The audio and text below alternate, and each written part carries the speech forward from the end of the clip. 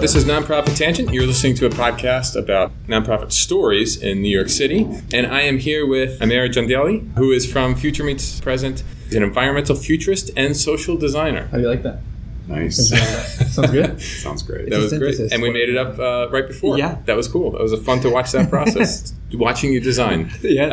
And I'm also here with Bill Levy from NACO, who's the CEO and founder of NACO. I got to come up with some sort of cool title. You got to. Yeah, we just did it. Founder is just kind of boring, right? No more than that. Thank you. Cool. So thank you guys for joining me, both here because you have awesome organizations that are trying to improve the environment. This episode's theme is environmental nonprofits in New York City. So we're going to hear some stories, and you both are very deep into particularly the non-waste space. Is that be a way to say it? Yes. Yeah, definitely. I appreciate you guys spending some time. We'll listen to the different interviews, and then I'd love to hear your thoughts on what they're doing. Sounds great. All right. The first interview is with Kaya Rose, who is from Climate Countdown. It's a web series, and she'll kind of tell us a little bit how she got started and some of the impacts that her web series has made. Believing that we should be together.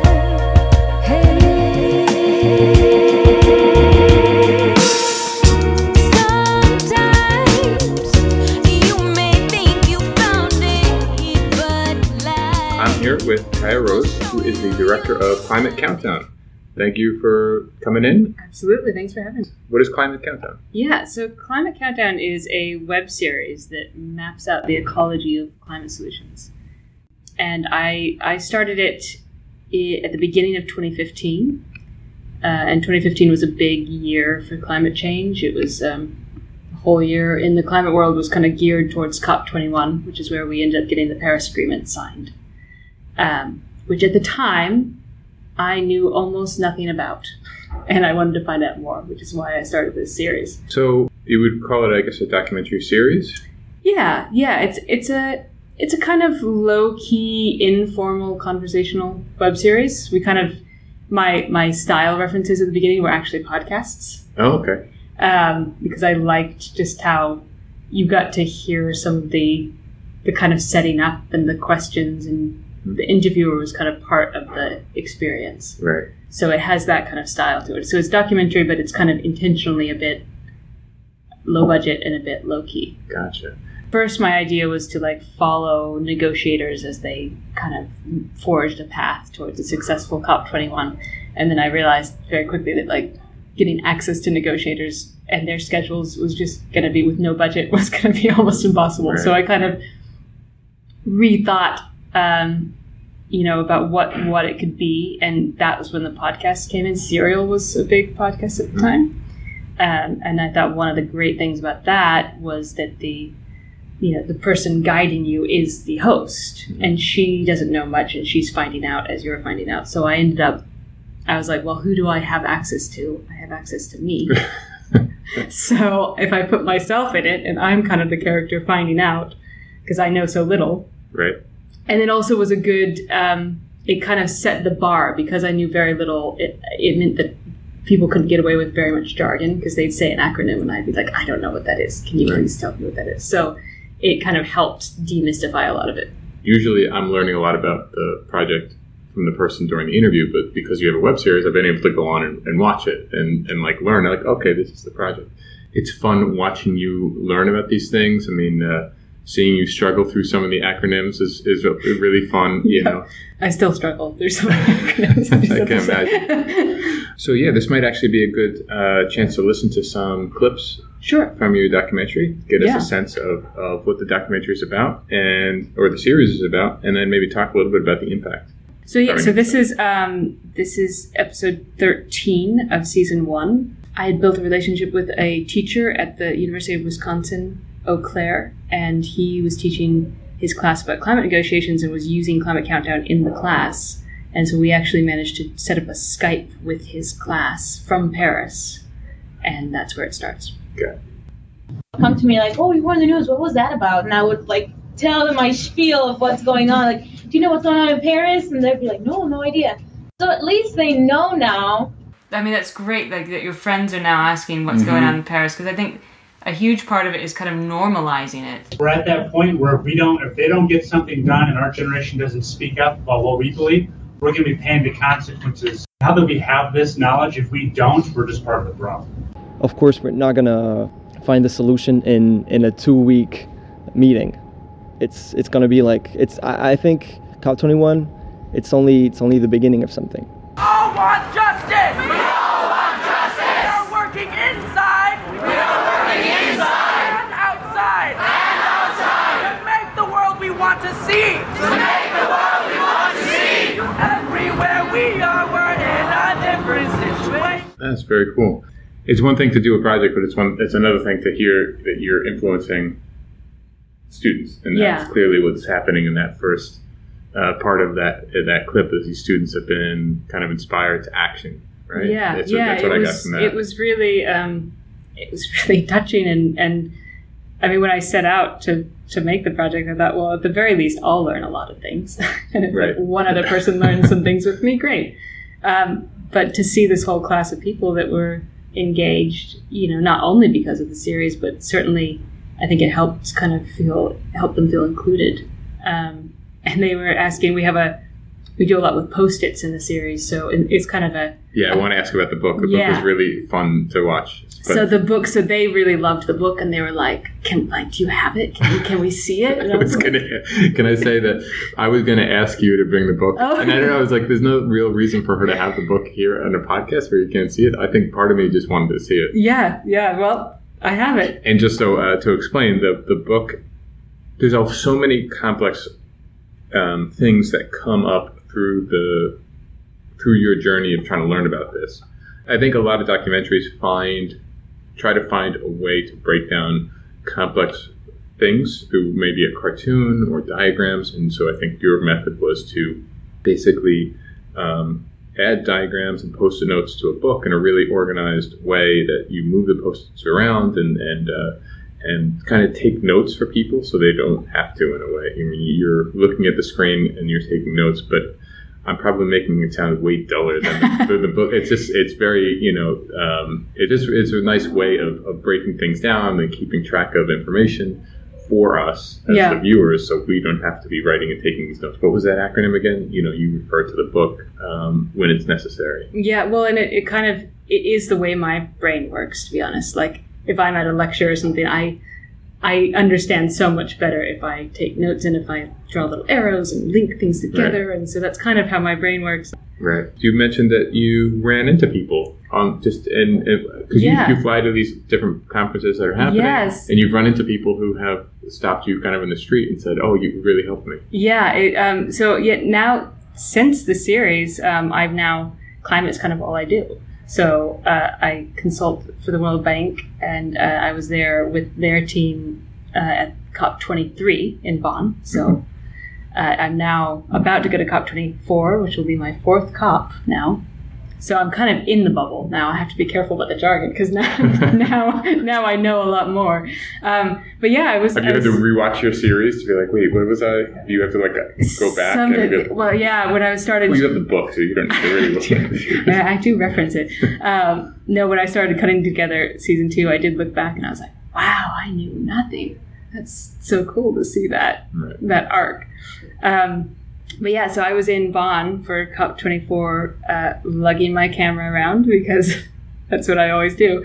And this girl was walking, this kind of university-age student was walking towards me and just had this funny look on her face. And I was like, didn't know what was going on. And she just stopped me. She said, "Are you Kaya Rose?" And I was like, "Yeah." And she's like, you did Climate Countdown?" And I was like, "Yes." And she's like, I watched all of it. it was so helpful before I went to COP22. I didn't know anything, and I got there knowing what was going on, and I was like, it really floored me because that was exactly my intent of like helping people do that. So it was very special. Yeah, So and it's always cool to meet, and I love that we have kind of geared it towards a younger audience, partly because that's who we are. We like talk in a kind of informal way, and so I thought, well, best to communicate to people that I understand better and are around. But also, I think it's important to engage the younger generations, partly because they care, they get it so much easier. They actually really get climate action, right. And they care so much, and to find ways of helping them kind of insert themselves into the process, I think, is really important. Right. And you were telling me that wasn't even the first time you had been recognized. You went to the Citizens Climate Lobby, and the young people there were almost nervous to approach you because they viewed you as like a celebrity. Yeah, I found out from one of them that the interns were calling me their spirit animal, which I had never been called a spirit animal before. So that was interesting but very flattering. Yeah, and so they them as well. It's very cool. Let's jump into the other clip. Sure. So the other clip is from season 2. So the season we're in right now, it's the first episode. It's basically the beginning almost. It's almost the beginning. So we're just kind of setting out, like revisiting people and kind of where are we now. Right, because this season 2 takes place in 2000, years late after 2018. Yeah, 2018. So it's years after. We've only released 2 episodes so far. We're in the process of putting together the other ones. So it's one big thing that changed between COP21 and now is that the new administration has decided to exit the Paris Agreement. So it's changed the dynamic, and so season 2 is very much around that of kind of how, like, now that the U.S. is leaving the Paris Agreement, what strategies do we need to keep climate action moving forward? And there are lots of different people taking different strategic routes. So this is kind of setting that up. Gotcha. At the Environmental Protection Agency under the current administration, which I was only there for a short time, I saw things that I never saw before. An administration who seemed like it was very focused on deconstructing the basic protections that our country needs to be able to move forward. And I just couldn't be a part of it. So David and I know each other because we were in a terrible play together. We were, over 10 years ago now. Climate is such an urgent, our window of time is so short. Yeah, we're getting very close to certain thresholds, certain tipping points. Here in California, the script for what the future looks like is what became pretty clear this year with devastating wildfires on both ends of the state, and then a huge impact of storms right in the Central Coast. It's not just a concept for India, climate change. We are already seeing this thing rising and glacial melts and things like that. We in the world are beginning to see all the models, all the predictions, every dire prediction is beginning to come true. And that should make it much easier for us to push for action. Trump or no Trump. Exactly. In 2017, with the impacts of the hurricanes, the Caribbean islands definitely went into a state of reflection. Yeah, so it's kind of a wake-up call in a way. Yeah. That's really cool. You're really visiting lots of different places. Yeah, I mean, we're trying to reach out a bit more to other countries and kind of diversify the people that we're talking to, because I think it's important that in the climate action world that you have a lot of different people from different backgrounds working in different ways to solve the problem. Because it's a huge issue, and that's always been part of the kind of scope of Climate Countdown, is to break it down into smaller bits so that it's more manageable, and to help the audience kind of find their little niche of where their passions and their skills kind of meet with climate action. Right. And so part of season 2 is talking to people who are being very strategic, so people who are using the judicial system and taking it to the courts, and people that are city governments that are saying, we're going to take this on instead.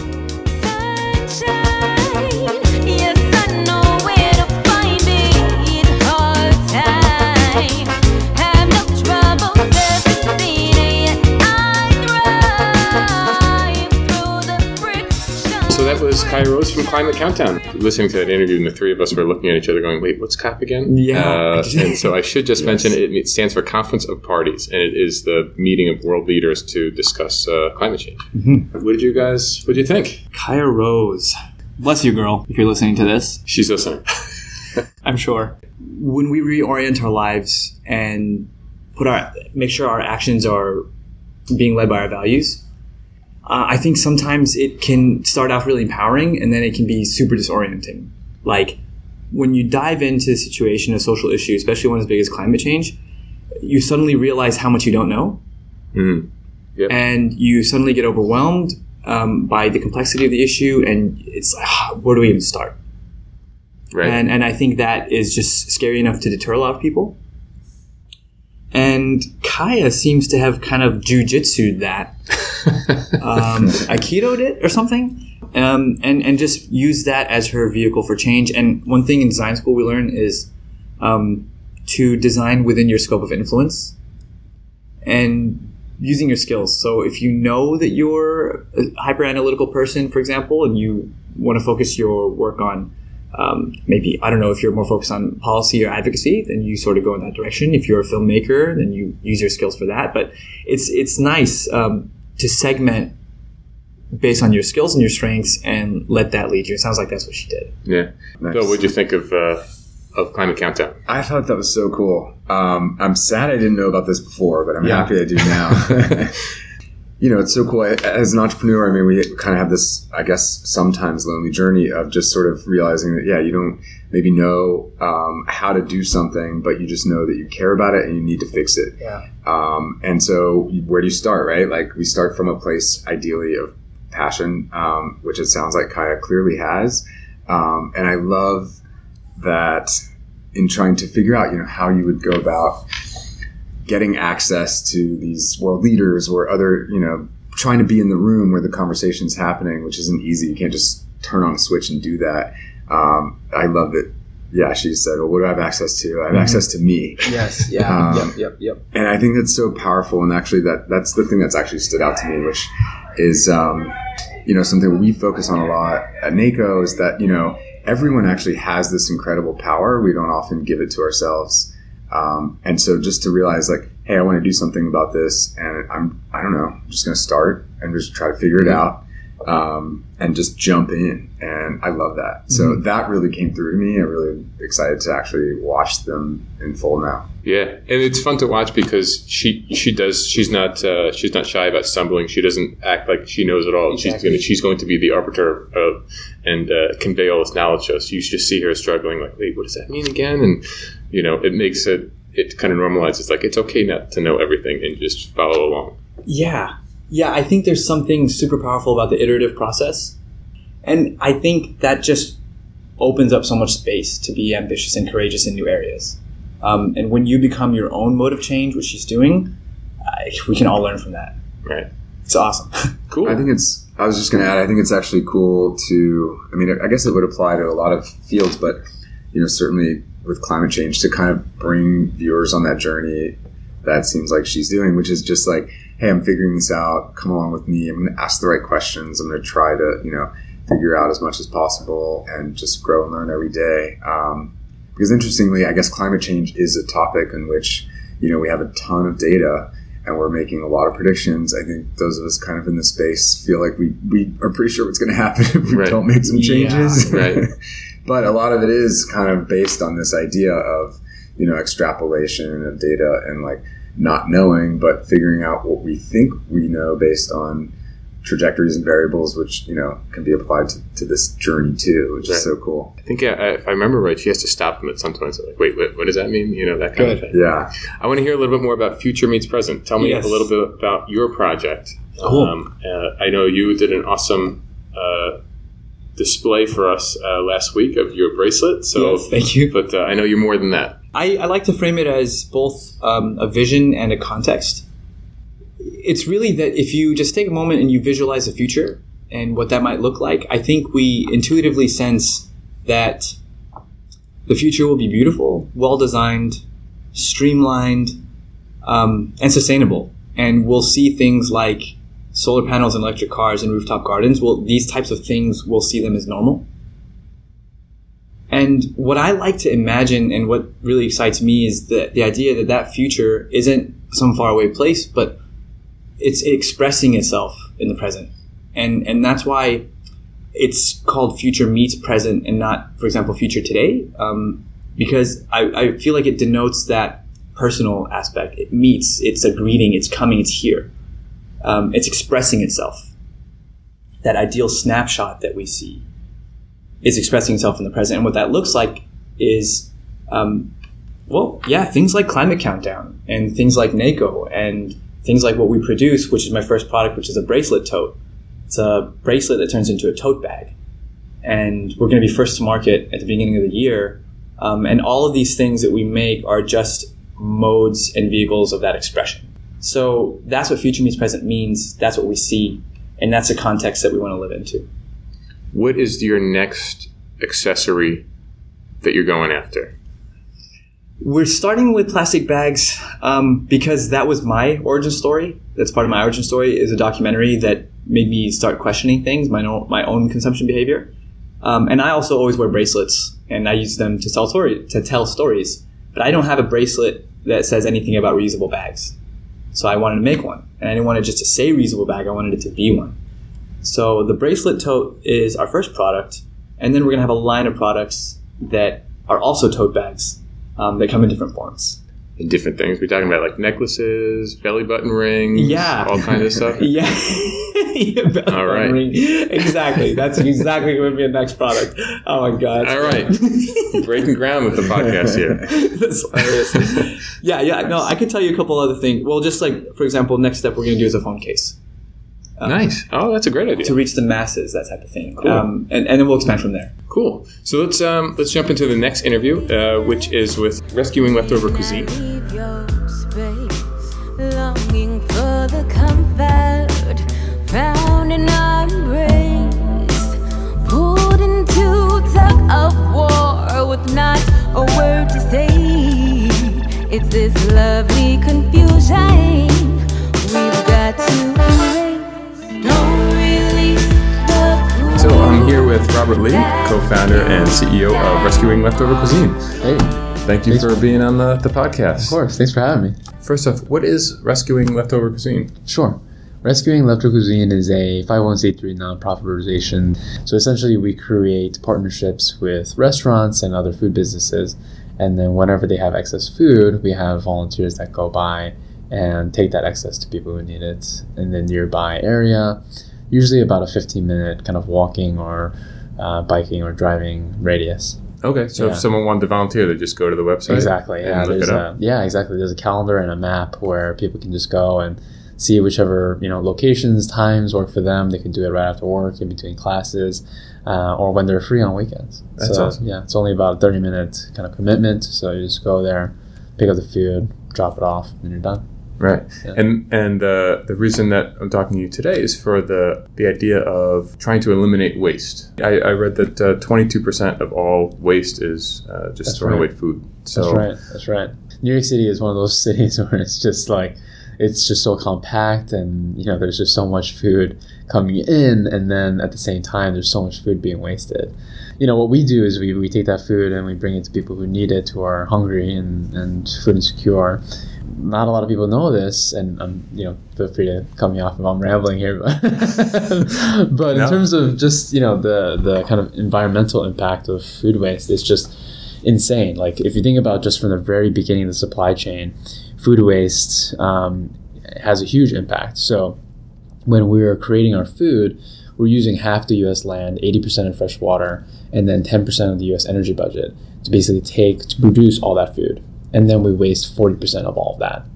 And then at the same time, when we actually have all that food and then we waste all that food, it's another huge detriment to the environment, because when you, for example, throw out an apple core in the middle of hiking or something, it's completely fine. It just goes through normal processes and aerates and then decomposes.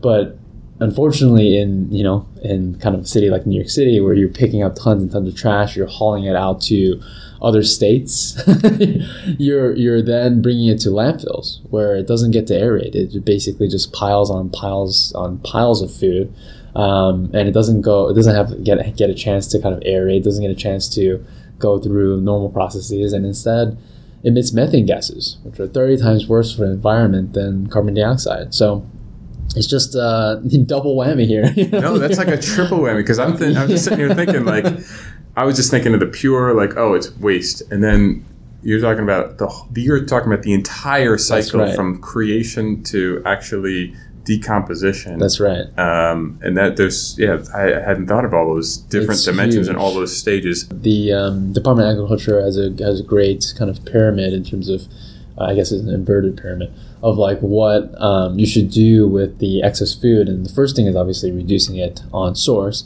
But the second thing is feeding people. And then the third thing is feeding animals. And then finally compost. And then the worst absolute thing that you should do is landfill it. But there's just so many things you can do before that point. And that's what we're basically trying to do. So tell me, how did this all get started? What was Yeah. What was that moment? So, I mean, it was more of a gradual thing, to be honest. I came across the concept of food rescue back in college when, in 2009, when I came across a club that was bringing leftover dining hall food to homeless shelters. And essentially, that club was in its infancy, just getting started when I learned about it. And I had so many questions on like how it works, and like how is it even possible? Is it legal? All that stuff. Same kind of questions we get asked all the time. Essentially, just learned a lot about kind of volunteer management. Learned like how to do Google spreadsheets and manage people's time in terms of doing pickups and stuff like that. Wasn't a very sophisticated thing.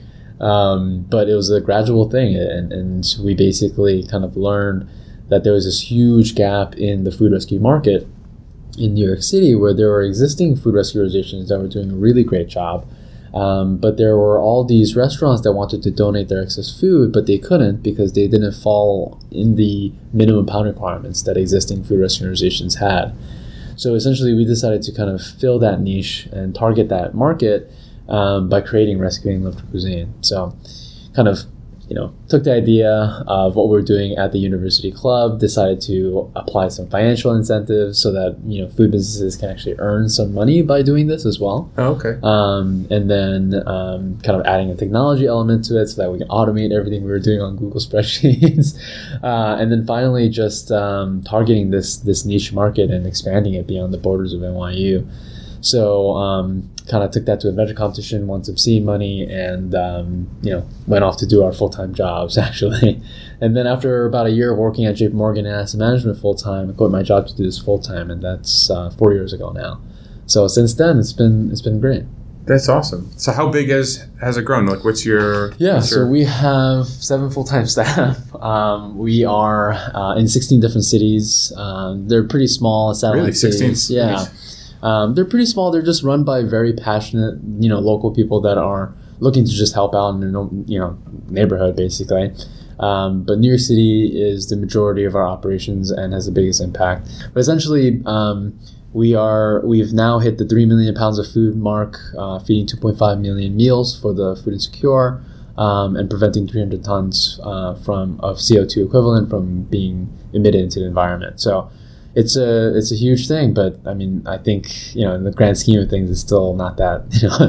I'm sure it's just a chip in the whole grand scheme, but that's still amazing. Congratulations! Thanks. Yeah, that's definitely something to be proud of. What are some of your favorite? What are some of the highlights of the last 5 years? Oh man, there's a lot. If I think back in terms of like what are our highlights, it's been really kind of random and very luck driven, to be honest. I mean, we were very fortunate to, for example, 3 years ago, be highlighted on CNN and a bunch of different news outlets, Huffington Post, Times, that kind of stuff. It's funny because when I first quit my job to do this, I was basically just doing all the pickups myself. And that was obviously not sustainable and not a really great idea if you're looking to, have more impact. So wait, so you quit your job and you have the webpage, and you're the person going to the webpage. Actually, we didn't even have the webpage, to be honest. We had nothing. I mean, when I quit my job, we just had like a static website. People were signing up online, but every single lead rescuer was me. And so people would sign up, they would go with me, I would lead them on the pickup. And that was the first iteration of lead rescuers because I trained every single one of them while doing these pickups. But that allowed me to have more time to, bring on more food donor partners, etc. But it kind of evolved. My role has evolved over time where I was like, first I was doing all the pickups, then I became a volunteer recruiter and manager, and then became like a van driver for a little bit, and then and then hired people and became like a in-office manager. Can I say earlier I kind of butchered the opening. I would have really butchered the opening if you had that on there. If it was co-founder, CEO, van driver, delivery person. That's why I feel like whenever people you could have a really crazy business card. I could. But so, who are some of the volunteers that you've brought on board? Who are some of your favorite volunteers? Who are some? I mean, not all of our volunteers. I have to only play it for them. Don't play it for everyone. I mean, I can start like from our full-time staff members. Half of our full-time staff members actually started as interns. So, for example, Aaron Wong, he started as a high schooler and he became a lead rescuer. He started a club at Hunter College High School that was for RLC. Ended up bringing on his own food donor partner, Huron Madison, with the club, and then the club did the pickups for all the Huron Madison stuff. So it was like amazing. It was just like literally a mini branch within New York City. Right. And the Hunter College High School club still continues to this day. And then Aaron now is in Nashville, attending Vanderbilt, I think. I hope. And now he started a Nashville branch of RLC. Oh, nice. And so it's just amazing to see all these volunteers who really have a passion for this and really see how simple and impactful it is. Because you really get to see the actual bags of food about to be thrown out. And you get to see the line of people waiting outside the rescue mission, things like that. So it's just an amazing thing to kind of be in touch with these people who are, so much more, I think, dedicated than I was when I was in high school. Yeah. And, let's not get into that. Yeah, it's just, I mean, it is amazing. And there's so many volunteers like that. And I'm really lucky to be, able to have met them. That's cool. So do you have any, what about the restaurants? Do you have any highlight, restaurants that you find interesting or fun to work with? Yeah, I mean, all of them. I feel like it's hard to kind of pinpoint all of them, but there's so many. I mean, restaurants, the food donors, in my opinion, I think to a fault, to be honest, is kind of my favorite part of the piece. Oh, okay. And I only think that way because it really is the beginning and end. If without the food donor partner, there's no RLC. There's you can't have anything, and I think the very beginning partners, for example, AIG, they have a cafeteria that they basically run, and they donate all the excess food they have from that cafeteria, and they've been a supporter of ours since the very, very beginning. And it's just amazing the things they do. So just recently they donated 500 pounds of turkey, I think just last week, for New York City Rescue Mission's Thanksgiving banquet, which was this past weekend, which is crazy. And so was that even a leftover cuisine, or that was just they're we're going to buy this? Exactly. Oh, nice. The food donors are just amazing. Without them, there's no RLC. What about the one thing I'm starting to think about is, you bring these, the leftover cuisine goes to the homeless shelters, and so they must be just getting kind of random ingredients. Is there people there that are just kind of going, all right, we got this, and this. What can we make from this? Yeah, it's all about logistics. We basically kind of set up these relationships with the restaurants where they're going to be donating their excess food at the end of the night. And on a recurring basis, so they can do it daily, they can do it every other day or once a week or whenever they have excess food, and essentially that allows for us, as well as the Human Services Agency that we're going to drop off the food at, to predict and to actually see on an average basis how much food there's going to be, maybe plus or minus 10 pounds, but also the types of food. So just in terms of just examples, we work with a place called Inde, which is kind of a fast casual Indian place on 28th and Broadway, which is, I think, 26th and Broadway, actually.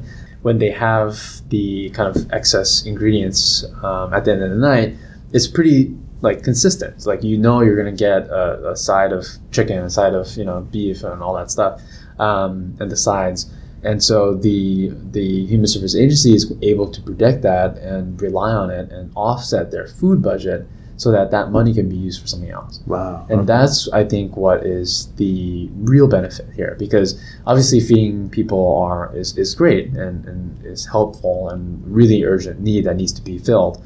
But at the same time, if we can really help solve a long-term problem by taking that money and allowing it to be used for job skills training or more housing or, you know, that kind of thing, it would be so much more impactful. You know, I guess stereotypically you imagine soup kitchens and those kinds of things to have like really not particularly appetizing food, Yeah. but you must have some really nice upscale places that can connect For sure. people with really nice. For sure. Do you have any like meals that kind of jump to your mind about like oh, this place There's sends the best steaks or something? So there's raclette cheese that's being donated, which is crazy. We also actually get a ton of great things from kind of these cafeterias that are from startups that are well funded. So like DigitalOcean, all that kind of stuff. They get catering that is like just amazing food. So like I've seen pickups with like sushi, for example. It's just crazy that, you know, that kind of high quality food is just going to waste when we were working with them. We had an interview with one of the people at the New York City Exhibition, and they were talking about how, you know, they're being fed like the best food in the city, because I mean, to be honest, it's just all that food is just going to waste, and it really doesn't have to be. So that's cool. Well, this has been a real fun interview. Thank you very much for doing this. Yeah, thanks. All right, appreciate it.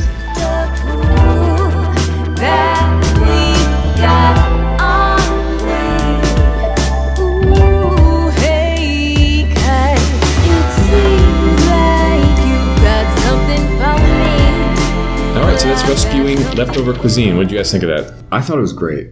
I mean, food waste is definitely one of our biggest challenges from an environmental perspective. I love organizations that can find inefficiencies in the world, and this is a major one. Yeah. You know, at NACO, we think a lot about composting and how we can sort of divert anything from landfill. That's, in fact, our entire mission is coming from a different angle. And this is something I feel like there's a huge gap, because I'm happy to see that they're succeeding. You know, I've personally had situations where, like, you know, at the end of the night, I remember even like traveling through an airport, and there was this place that had all this food, and I did want some food, and they were like closing the gate on me, and I was like, okay, well, I'll take this, you know, and I was like, what are you going to do with all that? Like, I don't really need more, but like, I probably have a long trip ahead. Like, and they're like, nope, we have to throw it all away. I was like, really? You just like, I can't even have, like, you know, I mean, I guess I would buy it, but, you know, the thing is, it just broke my heart. And I know that happens to, you know, like you said, it's millions of metric tons of food, just basically creating methane in landfill. There has to be a better way here, and it seems like they've at least figured out a path. Yeah. I'm rooting them on. I think it's cool because they're really not an environmental organization. They're really a Feed the Homeless organization with this kind of almost inadvertent but amazing side product of what they do is really relieving landfills of a lot of all this food that would end up there. Yeah, he started when he was listing out his metrics. He shared 3 million pounds. They just hit their 3 million pound mark of food diverted, food saved, 2.5 million meals served, and then he ends with 300 tons of CO2 diverted away, which would have been a result of the food going to landfill. And so that is a nice cherry on top. And I think what's really cool about Robert's story, so kudos to you, Robert, and Kaya's is like they both just started getting their own hands dirty first. Mm-hmm. He said I would just go to these places and pick up meals and just deliver myself. It's just the way it is. You become galvanized by something, by a new vision and an intention. And then he says he has 7 full-time staff now. And 3 of them he said half. So 3.5 of those full-time staff started out as interns. Right. So it's great to hear that scale. Good job, Robert. Thank you for doing what you're doing. I don't think he's listening. Oh. No, Kai is listening, but okay, but not Robert. Cool. Yeah, actually, and you mentioned I wanted to hear a little bit more about NACO. So you just completely hate garbage. Yes. Well, that is a fair statement. Yeah, I mean, I guess that's true. I started this organization, a company called NACO, with the idea of really creating alternatives to single-use plastics. I've been a long time diver and big ocean nerd, and so kind of whatever chance I had, I would always go diving. And I was actually seeing more and more plastic in the water over and over. And I mean, around 3 years ago, I finally just had enough. and decided that I wanted to do something about it.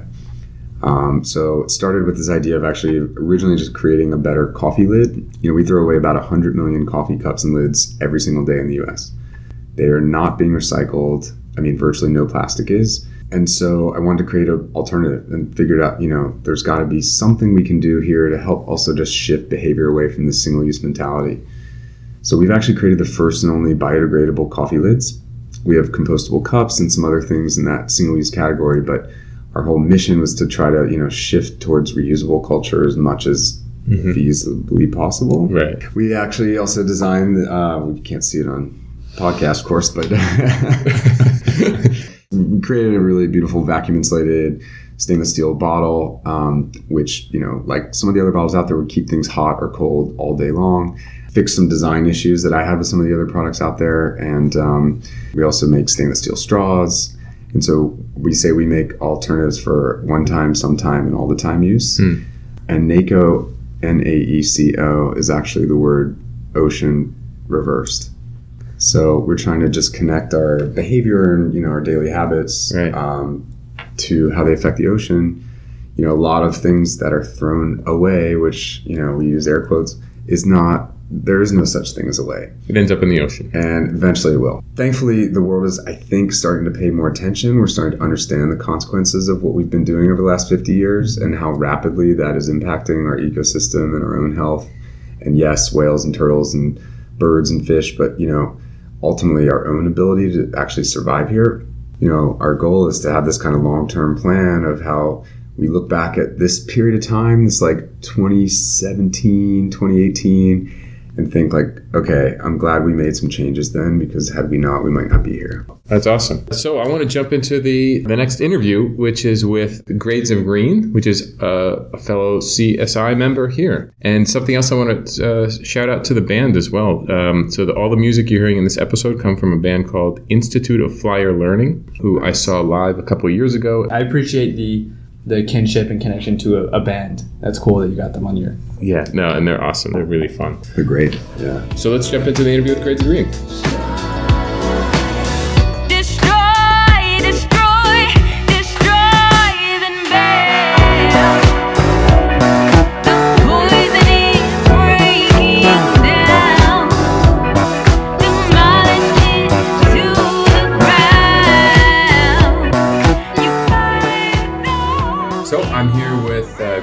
Grades of Green. I have Justin Bulova, who is the communications contractor, and Emily Stewart, who is the program manager. So what is Grades of Green? So Grades of Green is an environmental nonprofit, and we were founded 10 years ago in 2009 in Southern California, actually by 4 moms in the South Bay area who, you know, wanted to instill environmental values in the next generation of leaders. You know, starting out as a regional program in LA, we've really grown all across the nation and also across the globe. So right now we're really fortunate to work with over 500,000 kids in over 20 countries. That's huge. Yeah. And, you know, the movement has just really grown. And now we have offices in Los Angeles, and we also have an office here in New York City. So yeah, our mission is really to empower kids to take action to care for the environment, because, you know, kids are the ones that are inheriting the earth and they're our future. So by empowering them to take action, you know, it kind of does the double duty of both, you know, creating a better environment now and also for the future. How does that work? Like, how do you get like the feedback from students where the students make the decision over what they're going to do, right? Yeah, absolutely. Well, I think the first thing to remember is that all of our campaigns are completely student-led. Right. The students are taking charge. They're the ones identifying the issues that are important to them. So whether they're interested in marine biology or agriculture, they follow their interests to understand how environmental issues impact their area of interest. And then they brainstorm with the different mentors that are provided, different sustainability solutions and how that they can make an impact today. The metaphor that we like to use is the metaphor of the seatbelt. 20 years ago, nobody would put on a seatbelt in the car, but today the first thing you do is as soon as the car is you buckle up.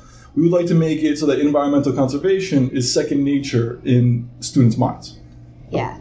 And by, following their passions, they're much more likely to, believe in what they're doing and to take action every day. So we're really excited to support a really diverse group of students across the globe who are facing, different barriers and different environmental issues. Right. So tell me, what are some of the favorite initiatives that students have come up with? God, there's so many to choose from. You have to pick. Yeah. Limited amount of time here. Well, I can pick, since we're in New York right now, I can pick a New York example. So we're really excited to expand our waste reduction programs in the New York area. But one team that we've worked with in the past year is a group of students, middle school students from Mott Hall 3, which is a public Title I school in the Bronx.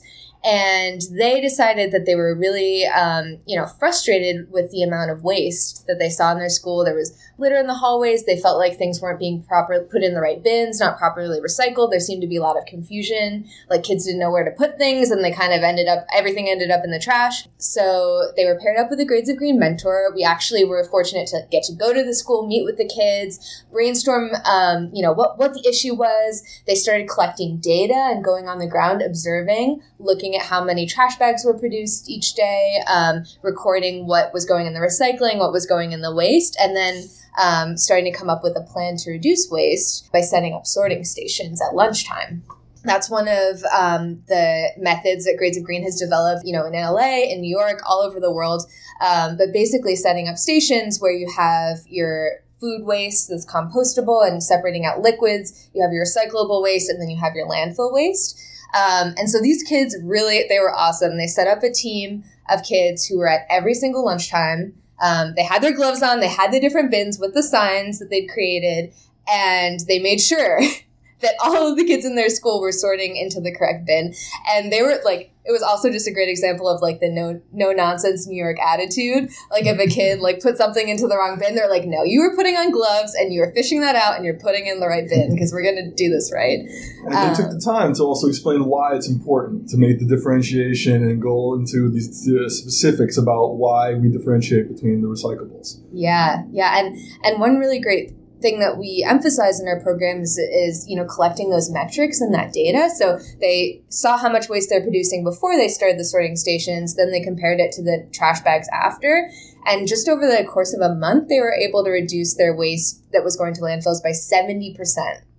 Really? Yeah, 70%. So it's just by having their passion and by setting up a system, they were able to make a huge impact. And for kids to be able to see that number, that it's possible, I think it's, something Grades of Green really prides ourselves on is, having a positive attitude, a can-do attitude, because, the world's problems seem so big, but when you see that just through your own personal actions, you can decrease waste by 70% in not that long, it's pretty inspiring. That's very cool. In 2017, our students through the water campaign protected 16 million gallons of water. And not that long ago, I believe it was last year's waste campaign, we diverted 480 tons of trash combined globally. So these results are not insignificant. These are extremely significant figures. Yeah. That's amazing. You have any favorite initiatives you came up with? Absolutely. One of my favorites is one of our schools in Rome, in Italy. It's Bottega Arti Creative. They're a performance art school. I believe Marinella found us through Instagram, if I'm not mistaken. Yeah. Since then, they've been a staple in all of our campaigns, and they have put together some very, very, very inspiring videos that they've shared with the community. The one from this year's water campaign particularly was very fascinating. They found that the water infrastructure in their city was decomposing from the inside, and their video encouraged other youth activists. This video, by the way, features students from age 10 to age 13. And they encouraged other youth activists in the area to make this issue more well-known among the Rome government. And they've had some significant traction. And unlike the Mott Hall Academy, which was kind of like, all right, we're gonna make a change to the policies, this sounds like it's more of an awareness campaign. Yeah. Exactly. During our waste campaign in 2018, it was the Davies Ave Elementary in Los Gatos, California that banned single-use plastics from the entire school district. They actually succeeded in banning it from the entire school district. So there's actually really amazing results that have come from the campaign. I can tell you also in 2015, we had a student, Joshua, that was recognized by Barack Obama. It was the President's Youth Environmental Award. You're in Uganda, Kenya. A, how do you get into countries like Kenya and Uganda? And B, what are some of the things that have happened on the ground there? Yeah, that's a great question. I mean, honestly, a lot of it has been organic. Our Instagram page has kind of taken off. We have over 25,000 followers, so it's at Grades of Green, and we have constant updates with stories and news about what our students are up to. A lot of these, especially the schools in Eastern Africa, have just found us through Instagram because our programs, thanks to our sponsor support, they're actually free at no cost to all of the students who are participating. So it's something that's really attractive, having a free program that provides environmental education, which is something a lot of places don't get, and customized, support to the students. So in Kenya, they did something with the wells and fresh water. Is that right? Yeah, that's a great one. So St. Rosa is a high school in Uganda. They are in an area that has, some pretty serious water quality issues, lots of, point source contamination, lots of waterborne diseases. And so water quality and lots of littering that, contaminates the water, and they don't really have a very developed waste infrastructure system. So a lot of waste ends up going into the water. So that was something that they, took note of, and they started an awareness campaign, started developing some best practices. The kids actually went out into the community through some public meetings and presented to community members like, hey, put your waste here, don't dump it in the water. Here are a few ways that we can protect our water and help. The kids showed up at community meetings and made this to...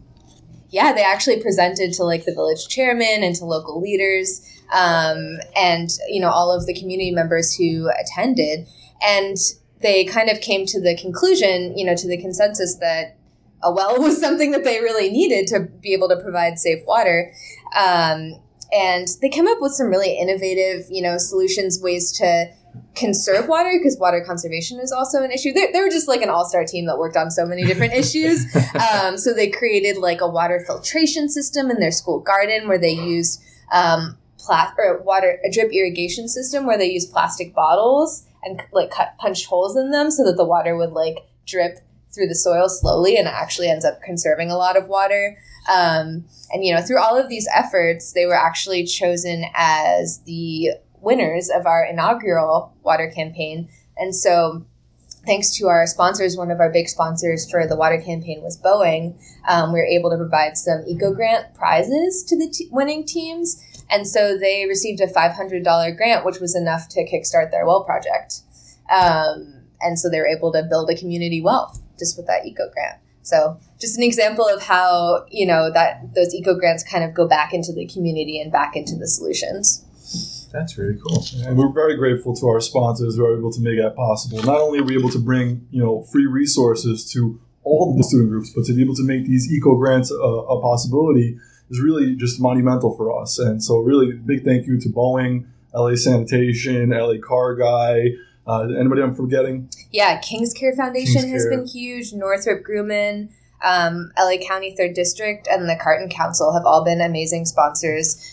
To your point, Grades of Green, we consider ourselves an environmental nonprofit that focuses on student leadership. So yes, these students are being, they're taking it upon themselves to go to the community board, to take action in their community with their elected representatives. It's really about empowering the students and the next generation to be the kind of leaders that will make our planet a priority. So I'm a former teacher and I still work in education. It's the best possible way to educate students, which is to say, all right, you're going to take control over what you're learning, but it's also the most challenging. Mm-hmm. I think it's also a super challenging thing. What are your secrets, basically? Yeah. I really struggled with that kind of things. Yeah, I mean, it is true that it's a good question. It is a good question. Yeah, I would say, well, first of all, we're just lucky to have a really great team on our staff. A lot of our Grades of Green mentors are former educators or are educators. Something that we provide that I think is a great incentive is having those eco grants. We also have a few student leadership awards. So those incentives help, I think, because kids, they want to feel recognized. They want to know that they're working towards something and that, they're achieving something. There's a lot of different ways that we engage with our students and connect them with each other too. Right. And that's one of my favorite things. When we connect schools here in the United States within a school that's international, all of a sudden there's an exchange of ideas. They're talking about collaborating on projects. They're talking about what are the issues in your area versus what are the issues in my area versus what are the issues that we have in common. And, Yeah. you know, all of a sudden there's a conversation and they're meeting new friends. They're, you know, exchanging cultural ideas and things like that. Yeah, and actually, that I can't believe I didn't mention it before, but St. Rosa, that team I was talking about that was a winner of the water campaign, they actually worked really closely with a team in Omaha, Nebraska. We partnered them up because they had some interests in common.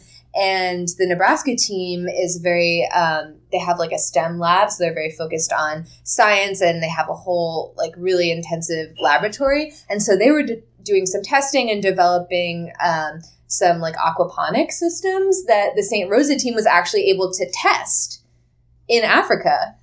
And like was pretty successful. So, you know, working That's together really on cool. Yeah, having those projects working together. And, you know, recognition has come out of that. I think the Nebraska team was recently recognized for an award from their The Secretary of State. Secretary of State. Yep. So And one thing that's very cool to notice is that Nebraska team, it's actually not a school. It's a 4-H club. Yeah. So it doesn't have to be a school to be involved. You can be all kinds of different student groups, after school clubs, sports teams. Anybody who's passionate and wants to make a difference can get involved. That's really cool. So just, tell me about, so you're going to do waste. That's correct, In, yep. In the spring.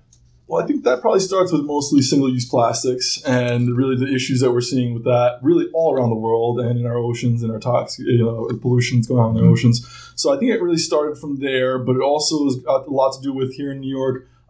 They're implementing composting in the 5 boroughs now, as well as going to be the green buckets coming around. So if you are interested in composting, that's going to be available to you, I think, in all 5 boroughs by 2019.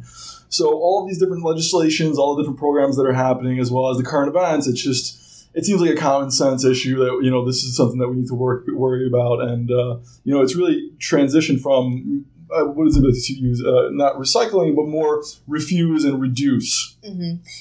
And another reason why we focused on waste is that we've had, in Los Angeles, for the past 7 years, we had a really, really successful on-the-ground program in Southern California schools called the Trash Free Lunch Challenge. So it's sort of a similar model. It was a competition. It was limited to schools back then, between schools over the course of a year, and they worked to reduce their lunchtime waste. So using some of the methods that I described before about sorting stations, some of them implemented composting, and that had an average, I think, of 65% reduction of waste over the course of the school year. So we've really incorporated a lot of those best practices and, looked at those case studies and used that to develop our waste campaign. Because it was so successful and so popular that we wanted to make it accessible to, students who weren't in the Southern California area. Right.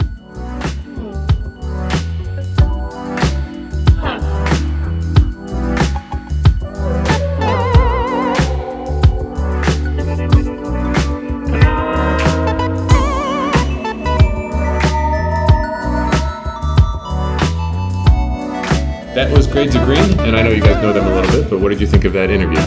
I know Grades of Green personally, and just from working on them with them in different projects, but I don't think I've ever actually just heard in one shot all the different things they do. Mm-hmm. I was aware of their water campaign. I was aware of the different things that they do with schools to encourage waste diversion, recycling properly, but never the scope like that. And I didn't realize that it started with 4 mothers in California.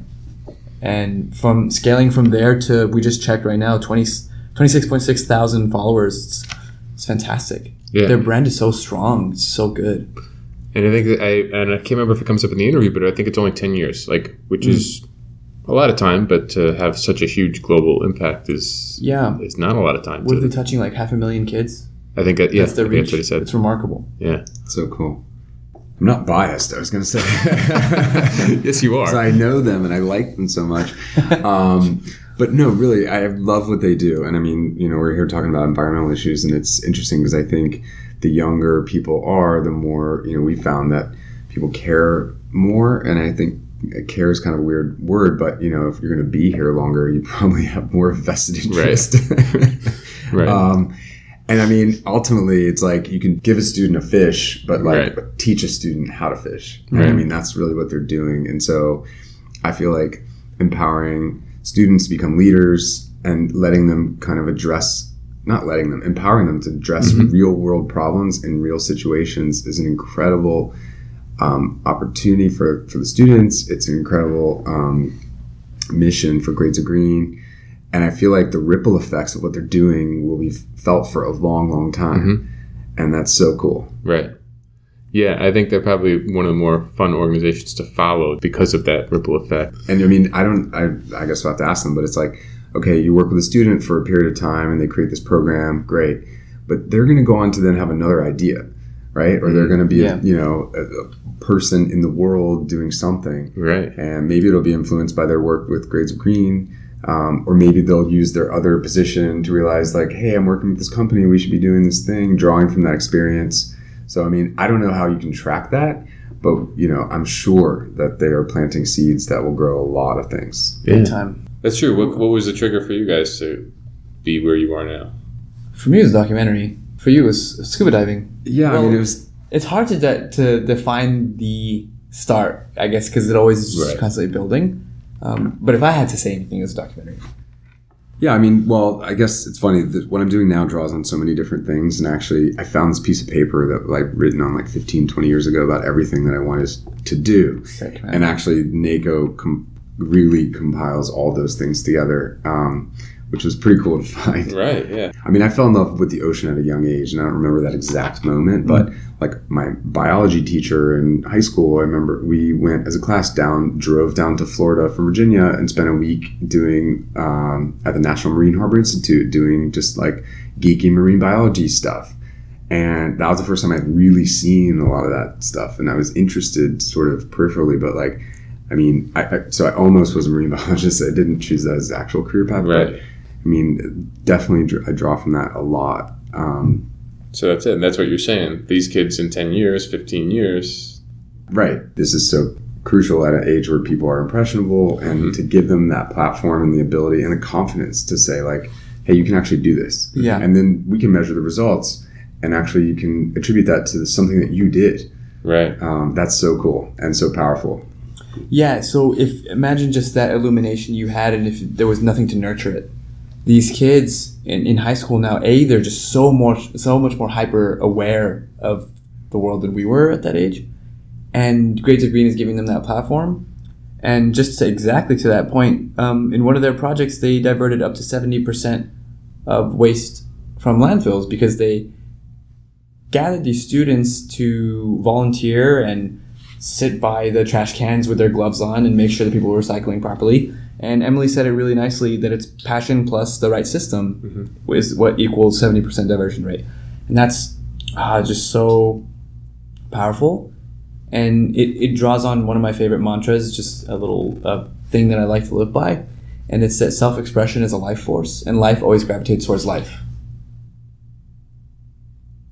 I'm going to have to re-listen to that. Yeah, you got that on tape. Thank God. This is why I should record every conversation. Yeah, 8:30 at night. I'm going to be like, it's not fully processing, but I think what you just said is amazing. I just don't know why. Yeah, exactly. Me too. What did he just say? I think, just to synthesize everything, the three stories that we've been talking about, it's great from Grades of Green to Climate Countdown and rescuing leftover cuisine. These guys, they just are galvanized by their visions and their intentions. They're acting on it, and then people around them become further galvanized and help them achieve that vision. It's super cool. One thing I see is like a contrast between everything seems to be bad news-wise. I don't mean just like the way the news is presented, but just like, obviously, like there's not a lot of time to make a difference when the climate and things are getting worse with plastics. Yet at the same time, talking to you guys and talking to these people, there is a lot of excitement, which is like weird. How can you square that excitement? Well, I think you're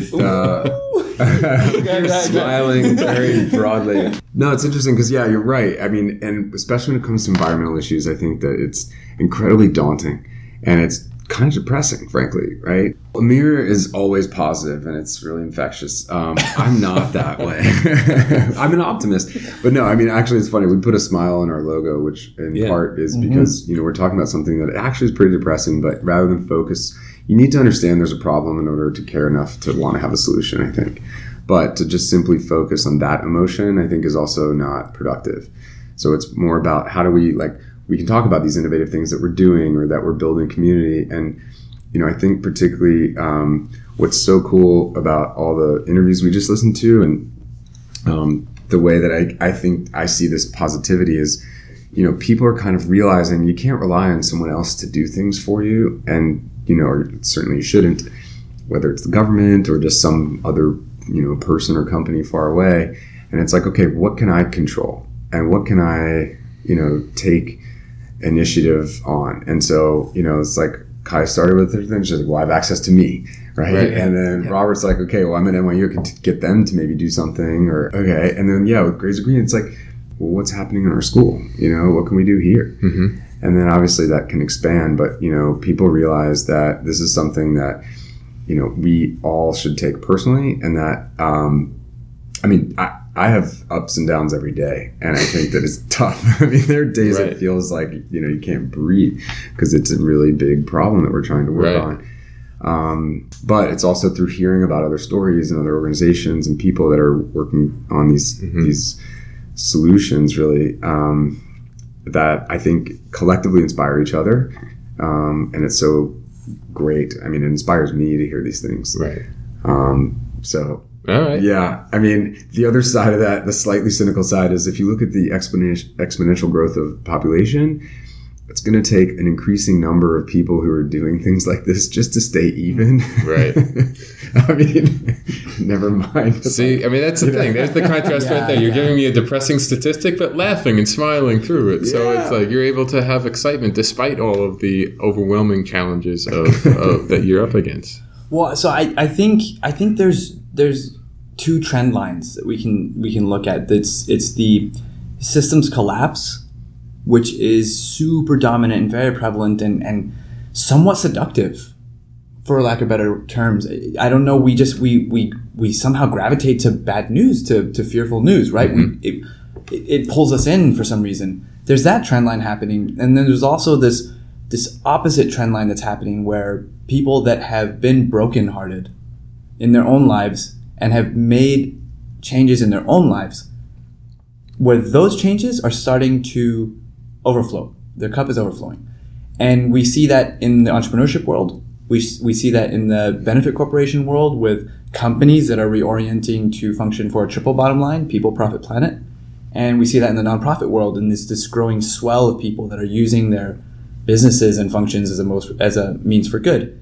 And that trend line, it hasn't peaked yet, but it is. It's coming. And I think that's what's so exciting about it. And then I'll share another little mini mantra, and it's that conflict always precedes concert. Even in the context of a band, they're going to sound like crap before they sound good. That one I got, by the way. I followed that one. Yeah, I got that one too. Cool. And you gave me a lead. You were like, all right, focus on this. Okay. Primed you guys. Yeah. And I think that's what's happening. And our time window for taking immediate action is narrowing. Mm-hmm. And I think this is just increasing the pressure. And for some, it's scary, yes. And I think for others, it's motivating. Mm-hmm. I remember after the elections in 2016, this space that we're in parentheses, we are in the Center for Social Innovation in New York City, and it's a socially conscious co-working space. And after the elections, everyone was fired up. Everyone was fired up. And the faith now is not in the government, but the faith now is on the ground. It's in our own actions. Mm-hmm. And that inspires me tremendously. Right. The swell is growing, and I think we're seeing amazing things as a result of it. All right. So this happiness is not from alcohol. That's what you're telling me. Yes, it is. Okay. Oh, it is alcohol as well. Okay. Oh, I mean, no, it's not. Well, I didn't drink tonight. It's only because I have cold. No, this is still up. Well, this has been fantastic. Thank you both for all the time that you've put into hanging out with me tonight, and all the insights and everything you had to say. Thanks for having us. Yeah, thank you so much. Yeah.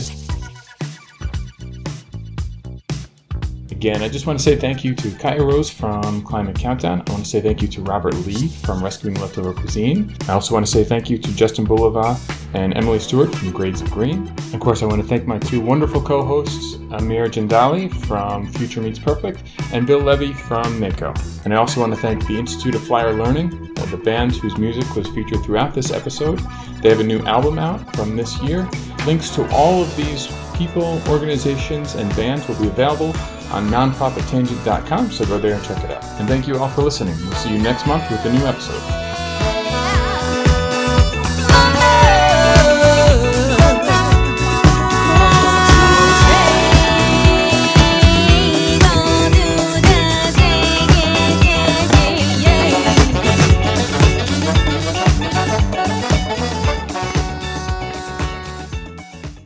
All right, so I'm here with Robert Lee, the co-founder and CEO of.